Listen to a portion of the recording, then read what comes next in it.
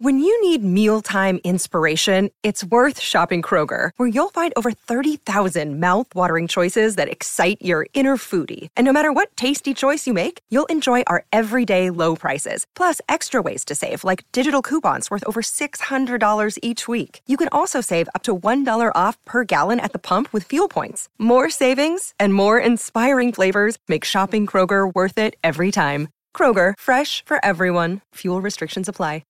At Evernorth Health Services, we believe costs shouldn't get in the way of life-changing care, and we're doing everything in our power to make it possible. Behavioral health solutions that also keep your projections at their best? It's possible. Pharmacy benefits that benefit your bottom line? It's possible. Complex specialty care that cares about your ROI? It's possible.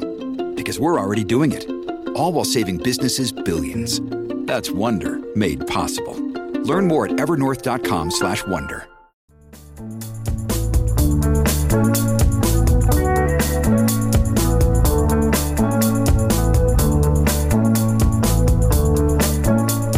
Welcome to the Honest Field Guide podcast, a weekly show dedicated to winning in entrepreneurship. I'm your host, Ginger Birkenbuell. I'm the CEO of Burt Creative, a leadership, brand strategy, and visual identity agency dedicated to helping scale brands and assist with their adaptability with the market. On my show, you get to eavesdrop in on intimate conversation with business leaders and inspired entrepreneurs, designed to give you tips and strategies so your own business can thrive. Subscribe and join me each week for laughter, inspiration, and honest stories.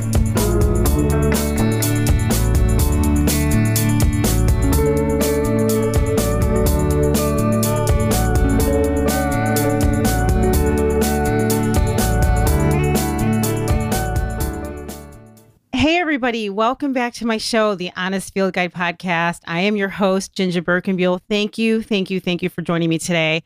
I always say this, you could be listening to any podcast in the world right now, but you're choosing to listen to mine. If you're a new listener to my show, please subscribe on Apple Podcasts or search on Google, the Honest Field Guide podcast, or on Spotify podcasts, where you can listen to my show right from your browser on any device, no subscription required. Share my podcast with your friends too. The more people that hear my show, the better for my guests. And if you could please leave a review on Apple Podcasts or on Spotify Podcasts, I would be grateful. And if you would share my show on LinkedIn, that would be even better. I am really excited today because typically I have a long sort of soliloquy around why I have someone on my show.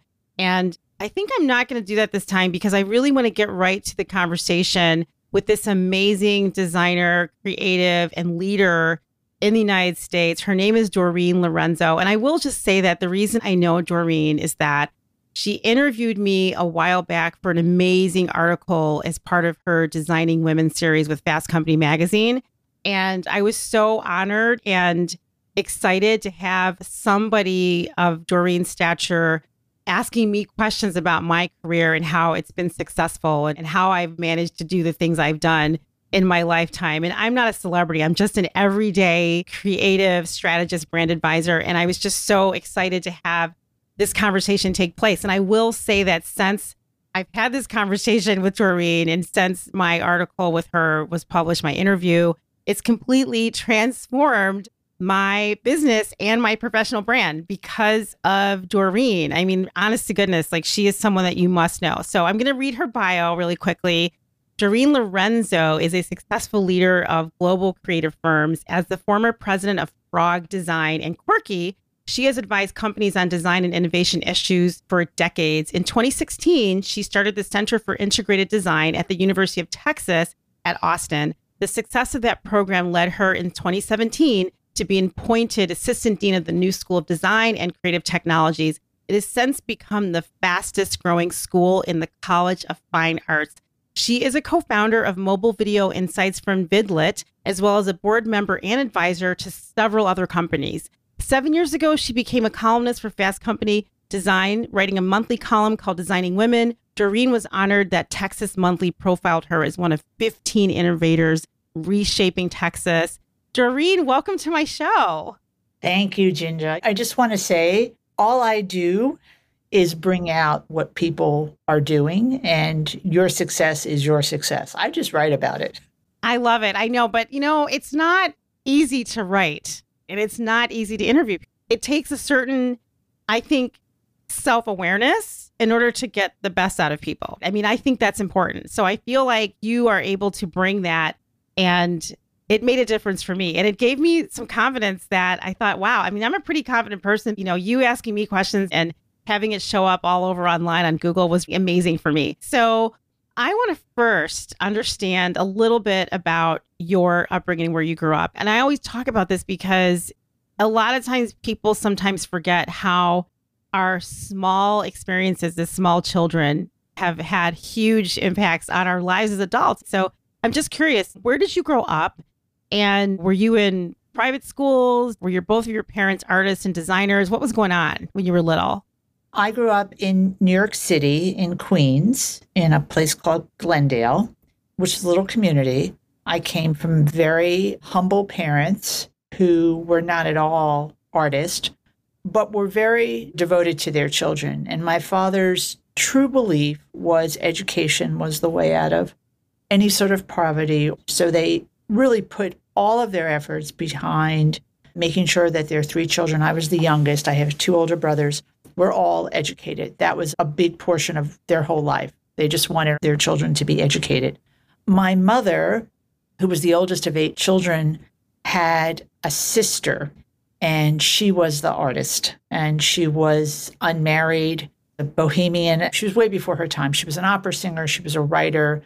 She was a music lover. So she would take all of her nieces and nephews, and I happened to be the recipient of a lot of it, to all sorts of creative endeavors. And she really exposed me and opened my eyes to art and creativity. And so I always generated myself. I was always geared towards going down the creative side. My 2 older brothers were physics majors in college, and one went on to be a doctor, one went on to be a lawyer. And I was like, I'm just going down the creative side. And I had the most wonderful parents who said, okay, great. And never once tried to stop me or talk me out of it or tell me not to do that.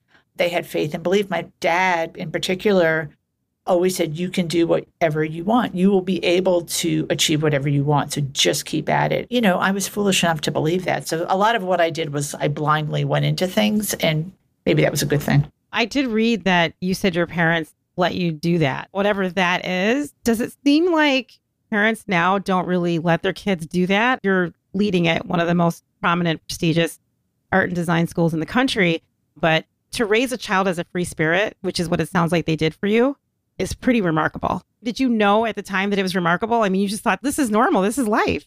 Yeah, I didn't know it at the time. I didn't know that I had a wonderful family. Like, I came from no trauma. You know, I had a terrific, loving family. When I went away to college and I started meeting people and realized what other people's lives were like, I think that gave me a lot of empathy towards people and an understanding of what was going on. So I was always very grateful. I never had a contentious relationship with my parents, which was interesting because oftentimes people go against their parents and they fight them. I never did. If I had a show, they would go to the show. Whatever I did, they were 100% there.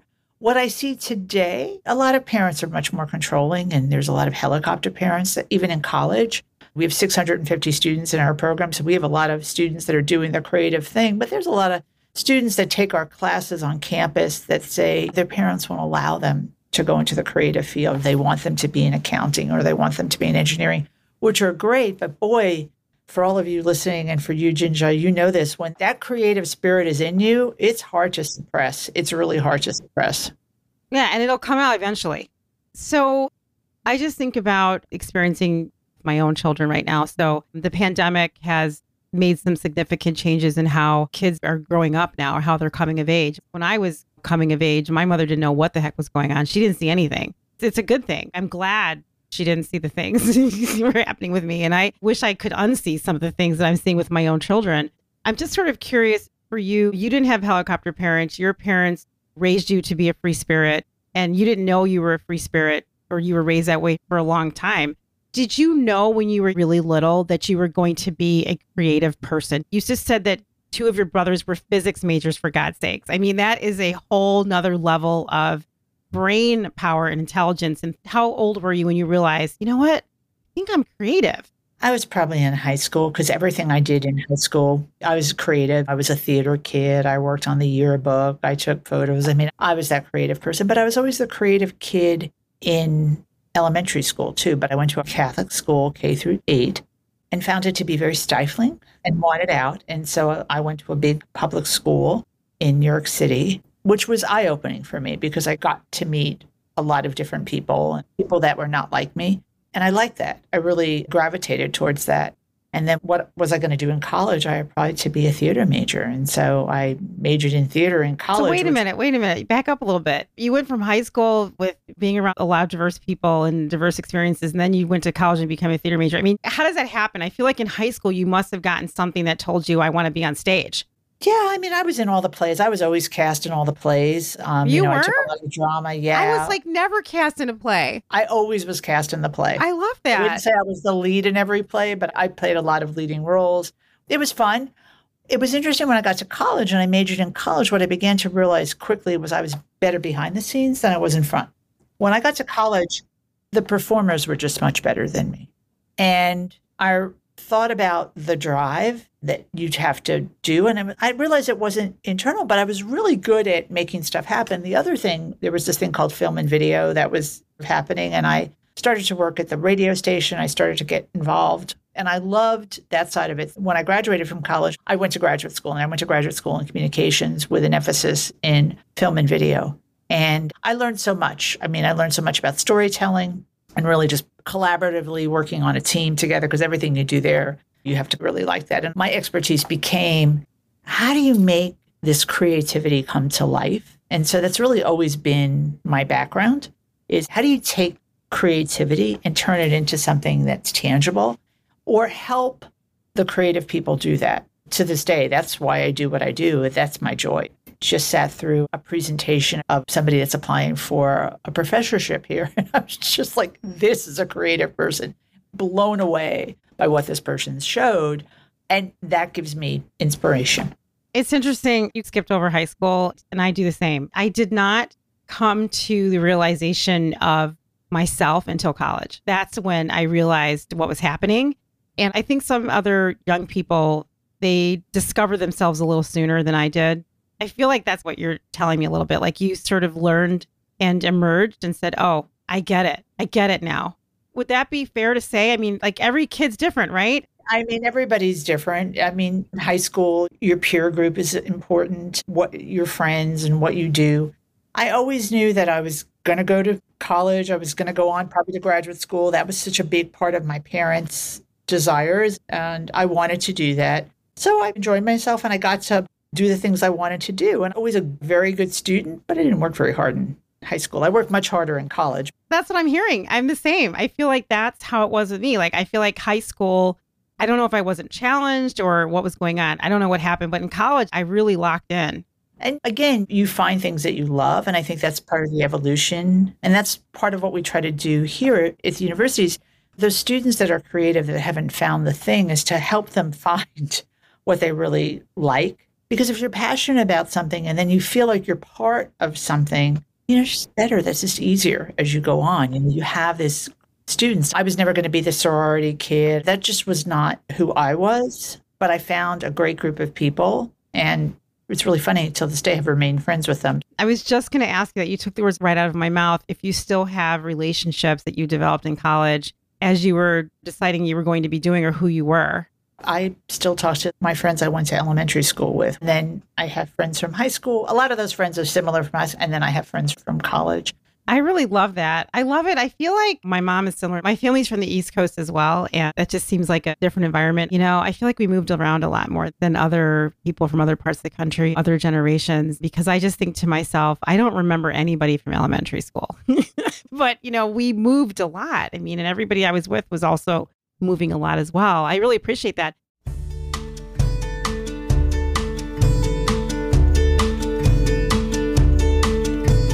Boys and girls gathered round to wave goodbye to anime. Mama cried and cried. Dad ignored her too.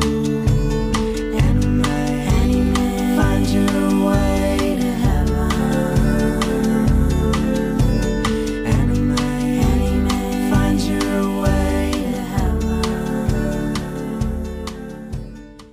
So I want to move forward a little bit to your corporate career, right before your academic career. So I remember when I was in college learning and knowing about frog design. And I don't know if that was your first job or what order of working was. I'd like to understand what it was because I do want to get to the frog design space because that was a transformative part in your career, but it was also a big deal for me as I was learning about frog design. But can you talk a little bit about after you graduate from college and you got a master's degree, which is amazing. I don't know why you did that. Maybe you can actually talk about why you got a master's degree because I thought about it and I thought, I'm not doing it. I'm not going to school any longer. And I went out and started working. Maybe you could talk a little bit about your transition to the master's degree that you obtained. And then also, what was your first job out of school as a creative person? Sure. I'll try to condense it. It's a 40-year career, so I'll try to condense it. You're like, Ginger, we don't have enough time for this. We can't. I'm just like. I really wanted to learn about film, video, audio. I just wanted to learn more about that. It was wonderful. I got out of graduate school and I went to go work in the advertising department of a now defunct department store in Boston because I was at Boston University called Jordan Marsh, cutting commercials and doing wonderful things. And it was super fun, but it snowed in Boston. And I decided I wanted to go out west. Yeah, but it snowed in New York too. I know, but I never really liked the snow. So I decided I was going to go out west. And I ended up in San Francisco. And I spent pretty much the next 12 years just doing freelance producing work on everything from independent movies. I did a ton of work for Apple Computer. At that time, Apple was doing these huge films, producing those, doing my own stuff. And it was super fun. And then in 1995, I had gotten married. I had 2 little babies. My husband decided that he wanted to go back to graduate school. He was a lawyer and he wanted to go to graduate school and study American studies. He was really interested in music and quit his law degree. And so he applied to a bunch of schools. And when he was accepted at pretty much every school he applied to, we looked about like where would a good place for us to live. And there was a professor he wanted to work with in Austin, Texas. And we ended up in Austin, Texas. Well, in 1985, there was no film industry here. There was no video industry here. It was dead. And I had to figure out what to do because we had moved to Austin. He was a full-time graduate student. I had 2 little kids. They were 1 and 4. And I was like, ooh, what do we do? There was a thing called a newspaper. I opened up the newspaper and there was a headline that said, those? Yeah, what happened to those that said, Macintosh clone license granted to Power Computing. They've opened an office here. Now, I had done all that work with Apple. So I called the operator to get, or information to get the phone number. I'm just telling you, this is in the Wayback Machine. And called them up and the CEO answered. And I told him my background. He said, come on up. And he hired me that day. Wow. And he hired me to run marketing. I had no skills, by the way, to run marketing, but he hired me to run marketing. What was the environment like for women then? I mean, were you the only one there? What was happening? Like, I feel like you're describing like Mad Men era, but you were not a secretary. You were like creating things. No, it's a little later. This is the 90s, but you still had babies. You didn't talk about it. I didn't have pictures of kids out there. I mean, I worked super hard. It was crazy. And I was balancing this, but it wasn't like, I'm sorry, I have to go home and get my kid. It was hard. And the web was just starting. And I got this idea to sell computers online. I hired this company, 7 guys. They were in Austin, Texas. They had done this thing called My Yahoo because somebody, who knew how to do software development and do software user interface. That was a new thing. This was 1996. I hired them. In the midst of working with them, they were bought by Frog Design. And so I got to know the owners of Frog. In 1997, Steve Jobs came back to Apple and he said, licensing is dead. And he basically bought Power Computing. And so my opportunity was go work at Apple or do something else. And then I get a call from the founder of Frog, which is a guy named Hartman Esslinger. And in his half English, half German said, licensing is dead. Come work at Frog. I want you to start a digital business. I want you to start this digital practice. That word existed? Digital business, digital practice? Well, it didn't really exist. I mean, what was the word? What was the question? Well, what he was doing, they were a physical product company. They had designed the Macintosh. They had done the Sony work, Louis Vuitton. They were a physical product company. But Hartman's very insightful, one of the really true visionaries I've ever worked with, and really understood that software now was becoming part of an interface, which meant that as you designed a physical product, maybe you didn't need knobs because you were doing touchscreens or whatever. So the way that you were going to design products was going to be different. So he wanted to invest in that. But at the same time as I was coming in, now this web thing was starting to take off. So for me, it was catching the wave. The software guys had been doing CD-ROMs at the time for trade shows, but we caught the wave. There was I'd say about 40 or 50 people working at Frog at the time. When I left Frog, there were 1,100. So I became president of digital. 2 years later, I became COO. And in 2004, I became president of Frog Worldwide.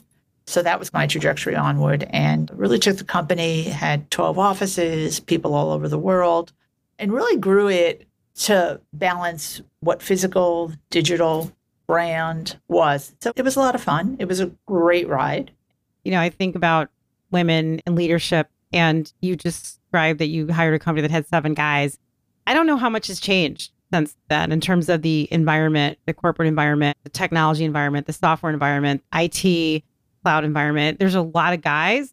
What was it like then, though? Because you had children. I don't think social media existed back then. So you're toiling in the background, not even having a platform to show other women that you're out here doing this to bring more women along. Like, you didn't have an opportunity to do what we're doing right now, which is get visibility. I mean, were you the only woman there? And did you notice it, or were you just nose to the grindstone? I got to get this job done and make this money. Like, what was happening?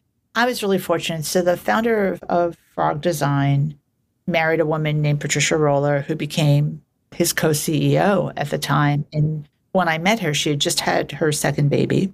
They had childcare in the office. So they were very unique. And I love that about it. By the way, she and I are the ones who founded Vidlet together. So we have been friends for all these years. So it was really different. And there were women. Honestly, though, it was hard to find female designers. Women did certain tasks. There were women that were producers, and there were women in finance. And we really worked hard to bring in female designers. And when you talk about designers, just want to clarify, I mean, you're referring to industrial designers versus what kind of designers? Well, industrial user interface designers, brand designers. I mean, Frog had that strategy.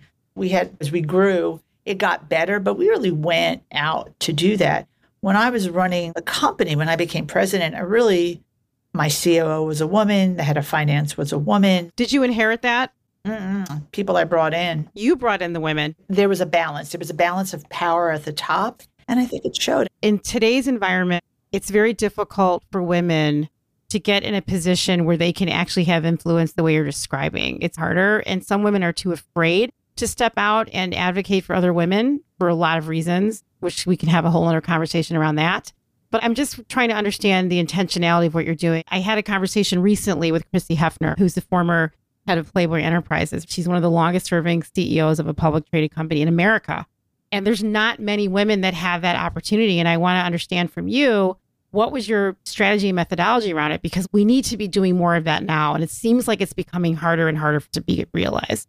I agree. It's becoming harder and harder. And honestly, I can't believe I'm still having this conversation. I know. I'm like, what is going on? It's incredible. That's the part that really is probably the most difficult for me, is that we're still having this conversation. We know there's enough research that women-led organizations are far more successful. We know that women who run publicly traded companies are far more successful. We know this. And part of, for me, is design is about empathy, right? We know that. Now empathy has become this, but design by its nature is really understanding humans. So it's human-centered design. And so women are very good at that. It's an innate knowledge. Men are getting better at it because we're teaching it. We teach it in school now, or trying to at least. But women, are much more innate at that. And so if you bring women into an organization like a design organization, it's going to work better. And for us, it did. We had fair balance of women and men. They worked cooperatively, and there was no BS. Like,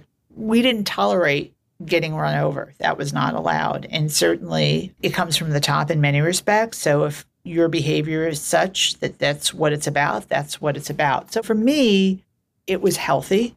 And listen, no company is not without problems. Some ex-Frogs listening going, no, it wasn't like that, I'm sure. But by and large, people will tell you from that era, it was a great collaborative organization where people worked together, and we didn't look at gender. We looked at success. We used to call it the island of misfit toys, because you got to think a little differently to come up with some of the ideas and solutions. And so I think what you see in the corporate world is they're afraid of that. They're still afraid of that. As long as we're beholden to quarterly profits and recording quarterly numbers, you're never going to get this type of behaviors. You're not going to get this type of innovation. You're more of a slave driver because you're operationalizing everything. You're not inventing or innovating. Yeah, it sounds like you put a lot of design thinking methodologies to your recruiting policies and your recruiting process and ran the ship, which is fantastic. I also have to say that we're working within European culture. And even now, there's much more of a friendly environment for families in some countries in Europe, right? I mean, isn't that partially what you experienced as well? Absolutely. There was 100%. I mean, as we opened our offices across the world, I remember when we opened our office in Milan and Head of Design went out on maternity leave, she was out for a year. That was the law. A year? Yeah, a year. And she came back to work? Came back to work. It was like such a beautiful thing. Wow. Yeah. But you're right. I mean, it was different culture. And you're like, what have we done to ourselves? So I think that some companies are doing that. Some of the younger tech companies, I think, try to deploy those methods or that have a global footprint as well, because they're dealing with global culture, which is different than just an American-centric sort of experience.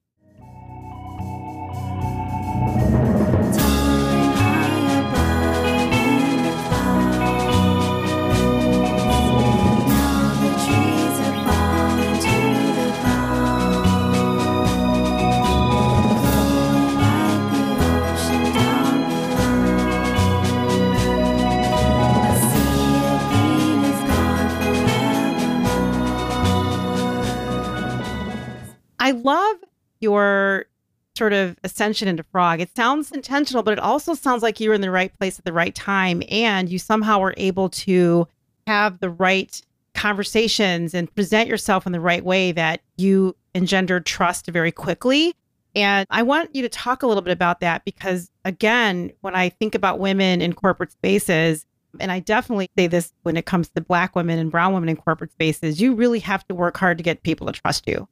So what was that like? And maybe you can even talk a little bit more about some of the successes you brought to Frog Design, because that company, it's a transformative design leadership and thought leadership. I almost want to say it's more than the design. It was like a think tank in some ways. But can you talk a little bit about what it took for you and why were you so trusted? What happened? How did you create that? Well, it's the same principles I use now when people talk about innovation or wanting to transform organizations. You got to build trust through breadcrumbs. You got to be successful at what you do. So talk is one thing. Talk is great. Ideas are terrific. What's the execution of those ideas? And how do we keep that going so that we can stay successful? And so I think what happened is Frog is I would take on projects and take on responsibilities and was just successful at them. And I would incorporate team building and bring in interesting people.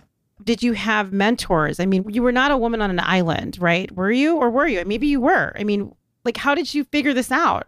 No, I mean, I had the founder's wife and we were very close and she was co-CEO. So I had a lot of people to talk to and I have others. The closest people I worked to, the designers and stuff, they were pretty good and they were helpful too. They might have been men, but they were also helpful and they wanted to see us successful. But my goal was not about my ascension. And I think maybe that's the difference. I never thought about the next job I was going to have. What I thought about was what good was I going to do and how was I going to make this more successful? For me, it always has been, and it's still the case now, how do I build a culture of creativity?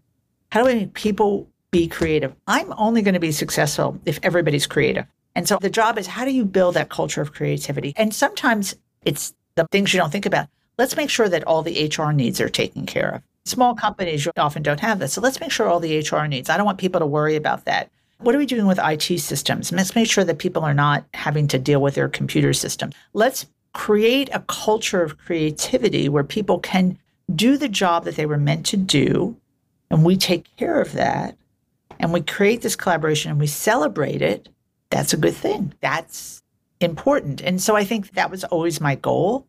And we didn't win on everything, but by and large, if you understand people and you empathize with people, and when you go in a different direction, they trust you, So it was building a lot of trust with people and with the organization. And the business proved it. The numbers proved it. We were a very successful company, and that showed. So today, 2023, post-pandemic, where women are, unfortunately, especially older women that have been working in the field for a while, they're disconnected from some of the younger women that are coming into the space. they're not as in person because there's still a lot of virtual work from home. And there's a lot of benefits to work from home. And there are some disadvantages. And the disadvantage that I believe exists, it really relates to how do you help women get to where Doreen Lorenzo took her career if there's not an opportunity to have these collaborative, human connected in-person moments. Now, you are leading one of the most tremendous, prestigious design schools in the country. What strategies would you suggest that women should be thinking about or intentional about to still be able to move forward in their careers and make it? I see this problem because you're describing an amazing life and an opportunity to make it and to then now have a point in your career where you can have some success and look back and have comfort and lead other women to that same place. What ideas do you have for what we need to do to help younger women? Women have to help women. Yes, we do. No doubt. We have to support each other. We have to help each other. And then women have to help others. When you say others, what do you mean?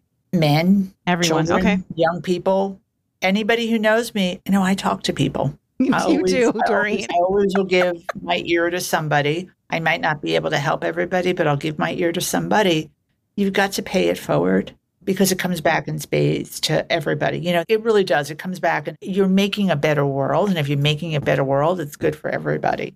So I think part of it is get out of yourself. We talked a lot about the generation. And look, we know a lot about Gen Z and what's coming up. There's a lot of, me part of it. There's a lot of isolation from social media. So step outside your box, collaborate. That's why so much of our work that we do at the university is around collaboration, because we're trying to teach these students really what the benefit is that you get when you put all these smart people together. And we want people to see that benefit. Being alone has its benefits when maybe you're trying to think or write. But at some point, having ideas and bouncing ideas off of people gives you inspiration, and then you got to go execute. So I think part of it is just supporting each other.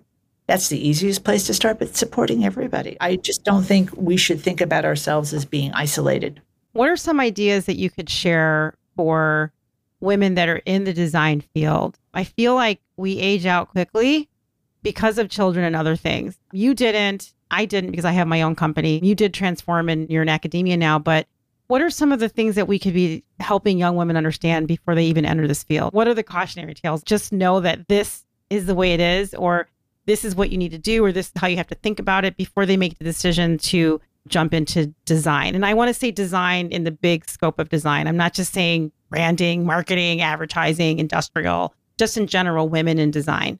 Well, design is a creative field. So creativity by its nature brings commentary. And so if you're going to present a creative idea, 95% of the time, people are going to have comments about it. What we try to teach our students, what I try to tell women, be confident in your decision-making. There is never a wrong answer. There's never a wrong answer in design because everybody looks at the problem a little differently. So there's not a wrong answer particularly. But if you do your insights and you really understand the audience and what the problem is that you're trying to solve for, chances are you have a pretty good answer. So be confident in your explanation, be confident in the decision process that you're making. That's 95% of getting a design completed. That somebody says, okay, I'm going to give you the money to go do that, is that they believe that you have the confidence to do that. If you waffle and you waver, don't do that. So I tell women is be confident when you do your presentations, be confident when you tell people why. It's sometimes a little disconcerting for people because they don't think that's where the problem is. I think that's where the problem lies, is the confidence that women and young people have in explaining their ideas. And how do you take that into consideration with cultural differences? So when I work with younger women to help mentor them in their career, there are challenges when, first generation immigrant families, for example, or cultures where women are not encouraged to be the breadwinner. They're not encouraged to speak up necessarily. And there are women that come into the space coming from that culture, but it still inhibits them in school and in their careers. What about that? And I get on these conversations all the time about this. If I'm on a group call with women from different cultures, I always sit back and I say, man, you know what? I am so different and they are so different. We are all so different that we have so much that we're dealing with from our upbringing, which is why we talked earlier about this, that I cannot expect my level of confidence and my suppression of any fear I have to project confidence so I can get the thing I need, that is not something that every single woman can manage. How do you even overcome that? What do you look at? Who do you get inspiration from to get better? That's why you support each other. I'm going to get back to what I said, is women supporting women, letting them see what's possible. And I don't think you're going to get transformation overnight. But all we want people to do is take little baby steps, small wins. Did you answer a question? Did you ask a question? Did you show your design? Did you defend your design? Those are small wins for young people, particularly people who come from a culture where they've never had to do anything like that. They want to be in this field. And so we want to give them the best tools to be in this field so that they can be successful. And they recognize that. And they feel good about it, because when they do those things and they're like, okay, yeah, that sounds great. You're like, whoa, okay, you said yes. All right, that's amazing. And for me, really, it's those skills of confidence building. And sometimes, again, it's baby steps. I always tell everybody, please don't use the word disruption in business. Why? What's wrong with that word? Nobody wants your business to be disrupted. That's true. That's true. Yeah. They think they do, except when you go in there, it's like, I'm going to disrupt everything. It's, oh my God, are you kidding me? You're like going to cause headaches for me. So what you want to show people are those small wins. Because what happens with the small wins, they are bigger and bigger, and then the snowball happens. And so with women in particular who tend to have less confidence, do little things, build up that confidence. And when somebody shuts you down, think about at that moment, what are you going to do? And try something else and see how that works. And I've had more young women tell me, oh my God, I stood up for myself and it was great. It does feel good. And it feels good also when you stick up for yourself, when other women and men and others recognize that you've done it and support you in what you've done. I mean, that also is important. I'm tired of the same old silly small talk. I'll never walk the walk, but that's alright. He's given up, he's out of luck. His head is stuck, but that's alright.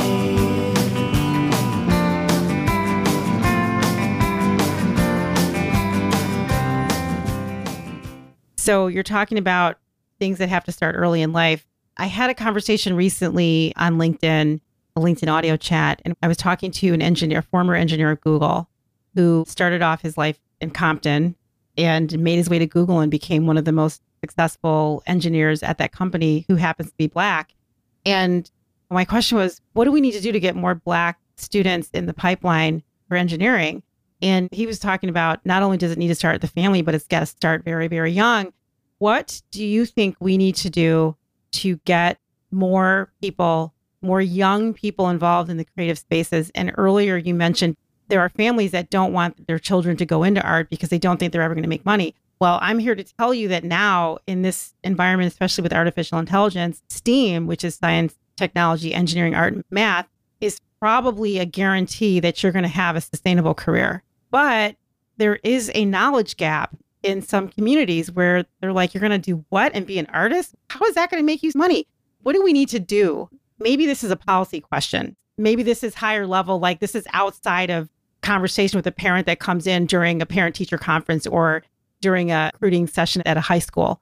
What do we need to do to get more creative thinkers? Because Doreen, your mind and your thinking is powerful. And there are people like you out there that have your mind and your thinking, and they were put on a successful path, but they could have a more effective path for humanity if they had gone in the creative thinking strategy art world. So can you talk about that? Because this is a struggle. This is a struggle. And there's no easy answer. There's no easy answer because now that I'm in education, you look at the education system, and there's a couple of things that are going on. One is by the time they get into fourth grade, we're taking the critical thinking skills out. We're testing them. So it becomes multiple choice, and we're not saying, hey, think and solve problems. People are creative. Kids are creative. And so their creativity might go in dance and music. I mean, it might go art, different ways, cooking. So we have to bring back more of the critical thinking skills, more of the team and collaboration, and less about me, and also the egalitarian that everybody's a winner. That doesn't work. We're also in many schools across the country really diminishing art and music. And we know, I mean, there's so many studies done about what art and music does to students in terms of their passions and igniting them. So from my perspective, the best that we could do is we go into a lot of the high schools and we even tell them that there's this thing called design. We run summer camps so that kids could go to summer camps. And we're trying to expose them to a world that's different. I mean, I love it when I hear this all the time. It's like, I could major in that. Like, I could go to school and learn that. So did you do this at University of Texas, Austin? Did you implement this program that you're describing where you're going into the high schools with the summer camps? We have a wonderful recruiter. I mean, he's an amazing guy. And he goes into these high schools. He just talks and we bring kids. We have UT Day. I mean, we try really hard. And we have. I mean, the diversity factor in our school, 68% of our students identify as non-white, which is a big change, because our program's so big. It's going to change the industry, right? As they get out and they become leaders in the industry, it will change. And that's the whole perception here, because we need everybody's voice to be speaking, but it's not easy. One program, one school, it's not easy. I mean, a big part of coming to the University of Texas and doing this type of program was I wanted to make sure that students who, by and large could not afford some of these wonderful private schools that are out there were going to get the same kind of education that kind of world-class. We were just voted #1 design school for public universities. Oh, that's amazing. Yeah, I love that because, I think about very cultural elite institutions like Rhode Island School of Design, for example. Wonderful program, just expensive. It's expensive and it's very white. It's just very white. I love that you brought this up. So design as the big D versus a small d. And to define design is like asking, what is diversity? It's just really impossible to define it. But I do believe in general, the design world is part of a cultural elite space. It is not like an academic space. It's a cultural elite space where there's a tremendous amount of gatekeepers.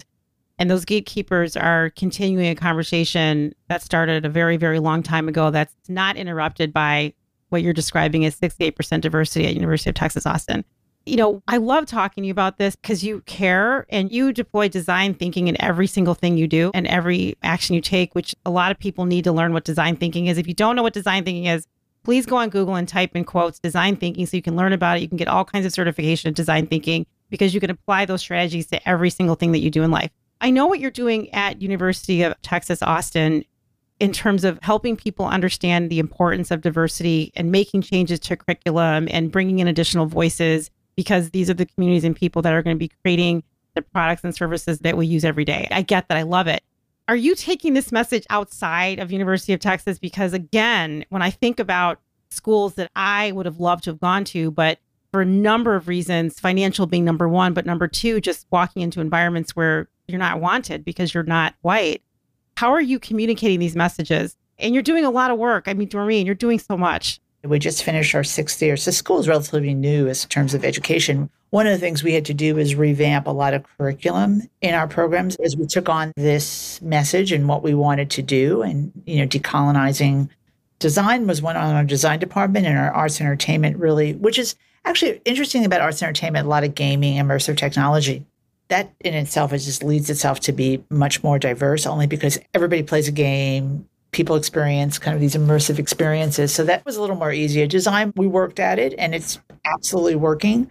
So yeah, it's getting the message out. Rankings now, getting stories told, doing speeches, doing podcasts like this, telling people what we have, because now we have it. I would never purport to have said, okay, smoke and mirrors, this is what we're going to do until we have it. And now I could speak very confidently that we're on the road.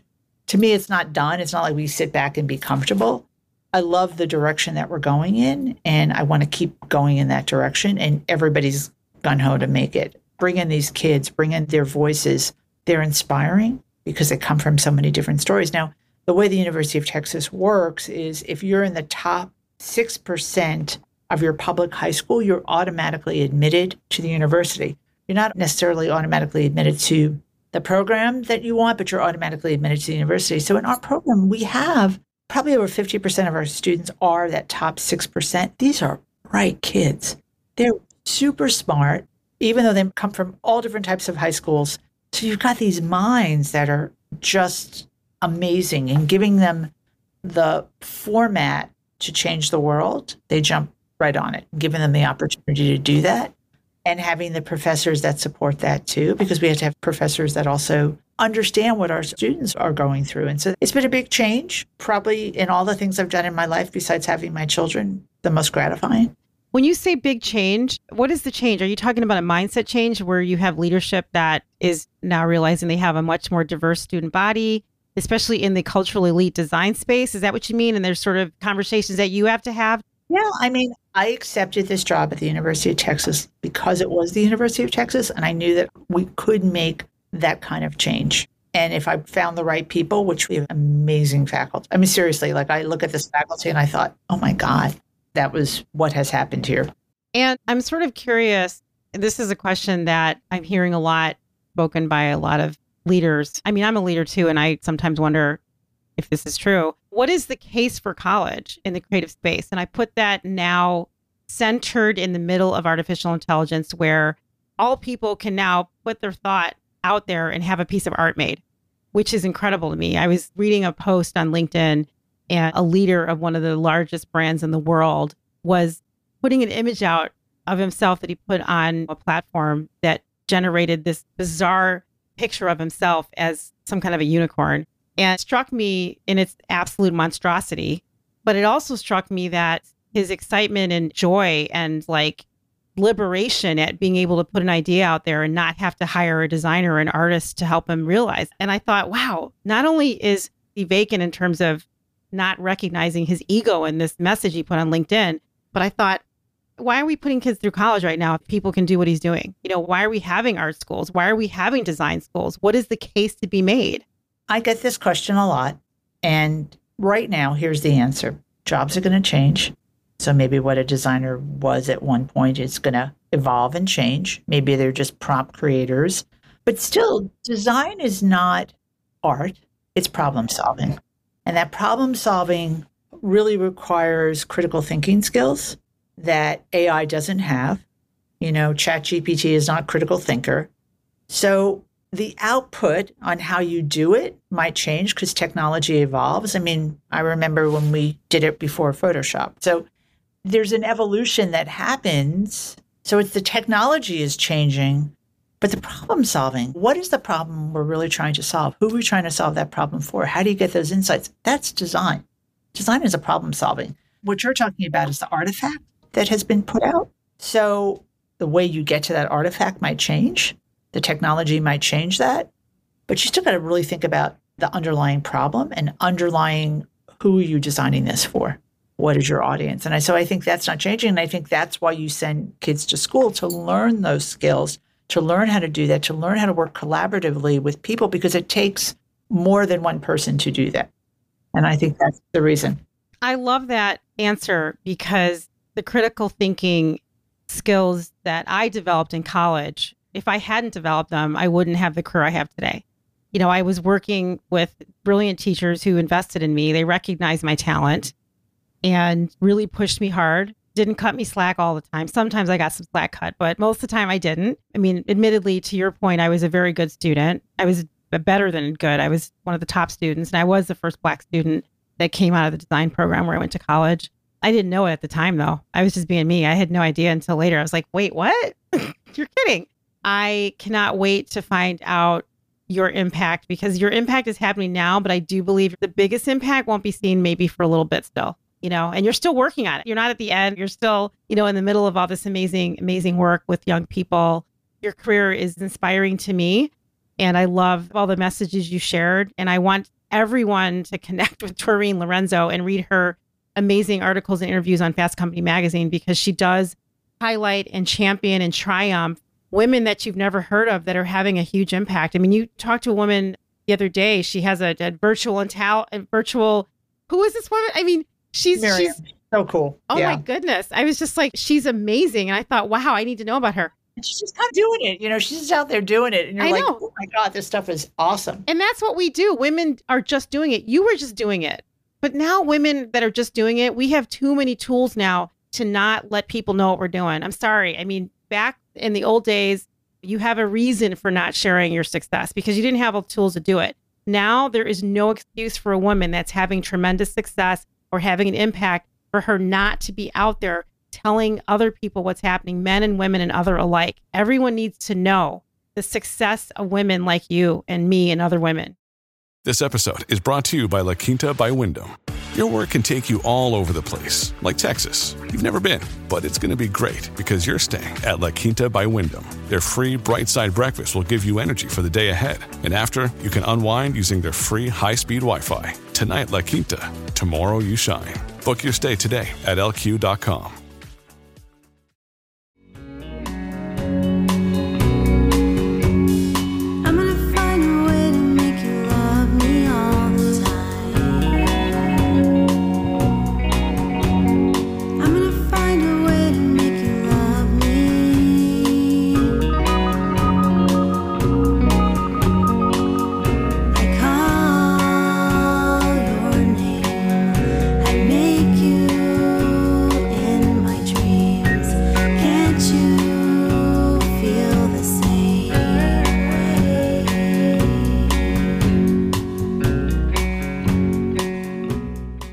So my rapid fire question, what do you wish you could do over if you could do over again? That could be career or not. I know it sounds foolish. I don't really live with regrets. Probably lived closer to my parents when I had my kids. Okay, well, that's serious. That's real. That's real. Have you ever launched a business that failed? Oh, yeah. I mean, there's Really? been things that haven't. Yeah, I mean, through Frog and stuff, there's been things that haven't worked for lots of different reasons. It's okay. All right. So you're just like, you're comfortable with complete and utter failure and just move on. I don't believe in failure. I hate the term. I think, Okay, all we right. scare people with the concept of failure. How do you learn? Right. In science, every failure is a success. We get closer to the answer. Business, we treat it like, oh, you failed, but how are you going to learn? So I think we live in a continuous learning environment. If your children come home and say, Mom, I failed math, you don't jump up and down and go success. So it's a really kind of a weird terminology. We make people feel bad about it. I learned a lot and I didn't do it again. You keep moving forward. Just keep moving forward. All right. So I'm going to ask you a question about books and music. I want to know what music you're listening to right now, because all of us creatives, we listen to a lot of music or podcasts. I do listen to a lot of music. So you will see me traveling around the country seeing Bruce Springsteen.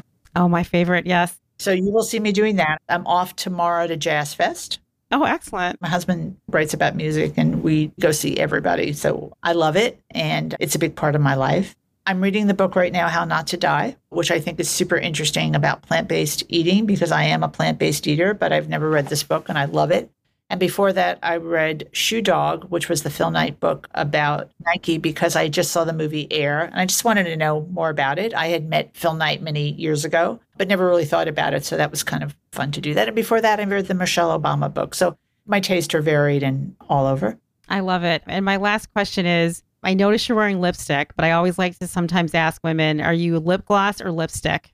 I'm both. It really Are you? depends. Yeah, I'm both. I have both. Sometimes I'll put a base color on my lips of lipstick and then I'll gloss it over with some stuff. So I have both with me. When is the situation that you're wearing lip gloss though? Like when do you wear lip gloss? Usually if I have like an event to go to and I want to pop a little bit more, especially if it's nighttime. I mean, I do wear makeup. It's funny, and maybe that's my age category. I'm not somebody who will just probably go out. I don't wear a lot, but I think I like going out in the world and it's like, oh yeah, I should probably have makeup on and look a little rosier. Oh my gosh, I have one more question to ask you. Please tell me how you know Cher. I mean, you interviewed her. She's really just a wonderful human being whose heart is really with helping people. So maybe we drive on all of that. Yes, I interviewed her for Fast Company. I interviewed her at a conference. And so she's a lovely person. Lovely, lovely.